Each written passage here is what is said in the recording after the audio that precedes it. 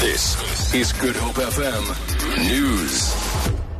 UDM leader Bantu Holomisa says smaller parties have drawn up a guideline document for talks with the DA and ANC about possible coalitions.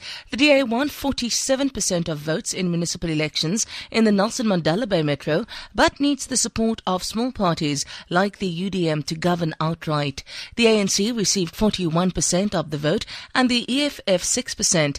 Holomisa says the leaders of the UDM, Freedom Front Plus and COPE have had talks with the DA. Therefore, we decided as small parties to draw up a document which would guide us as to what kinds of demands we put. And if we negotiate, we put those demands to ANC or DA. If they agree, then we agree as to who's going to sponsor to implement those programs.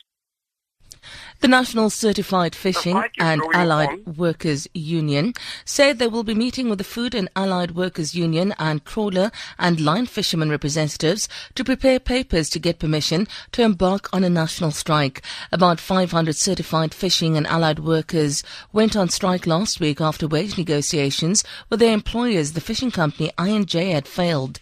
The union's General Secretary, Llewellyn Domingo, says the mass action in the Western Cape will continue. The strike is going on, and the three unions will be coming together to fill in papers and to refer the dispute to the CCMA so that we can get a date to go on strike for the national wage negotiations that also failed. It is looking more clearer and clearer to us as if this I&J strike is going to walk into a national strike where other companies are also going to be affected. Another school at Vuwani area of Limpopo has been burnt as learners in the area prepare to return to school after a 3-month break. Mogadiwa Secondary at Chivulani village was set alight last night. 28 other schools at Vuwani were torched in May amid an ongoing demarcation protest, but all schools in the area were due to reopen today. About 600 pupils of Mogadiwa Secondary came to the school last night to witness the fire.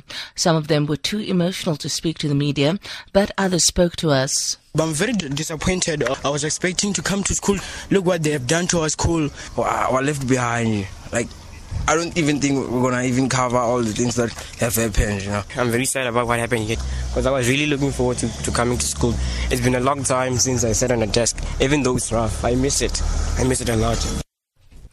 The U.S. Republican presidential candidate Donald Trump has sought to clarify controversial remarks which his Democratic opponents said were an incitement of violence against Hillary Clinton. Trump earlier urged supporters of gun ownership to prevent Clinton from abolishing their constitutional right. A Democratic Senator, Chris Murphy, said the comment was an assassination threat, but Trump's denied encouraging violence. He says he was referring to the political power of those who supported the rights of Americans to bear arms. Oh, no. This is political power. The power of people that are in favor of the Second Amendment, and they have tremendous political power. And I think they really are strong. They're united. And in fact, the National Rifle Association just came out and they agreed that that is absolutely the way they feel too. We have tremendous power, the people like myself that believe in the Second Amendment. The rand is trading at 13 Rand 37 to the US dollar, 17 Rand 46 to the pound, and 14 Rand 90 to the euro. Gold is trading at $1,350 an ounce, and the price of Brent crude oil is at $44.95 a barrel. For Good Hope FM News, I'm Sandra Rosenberg.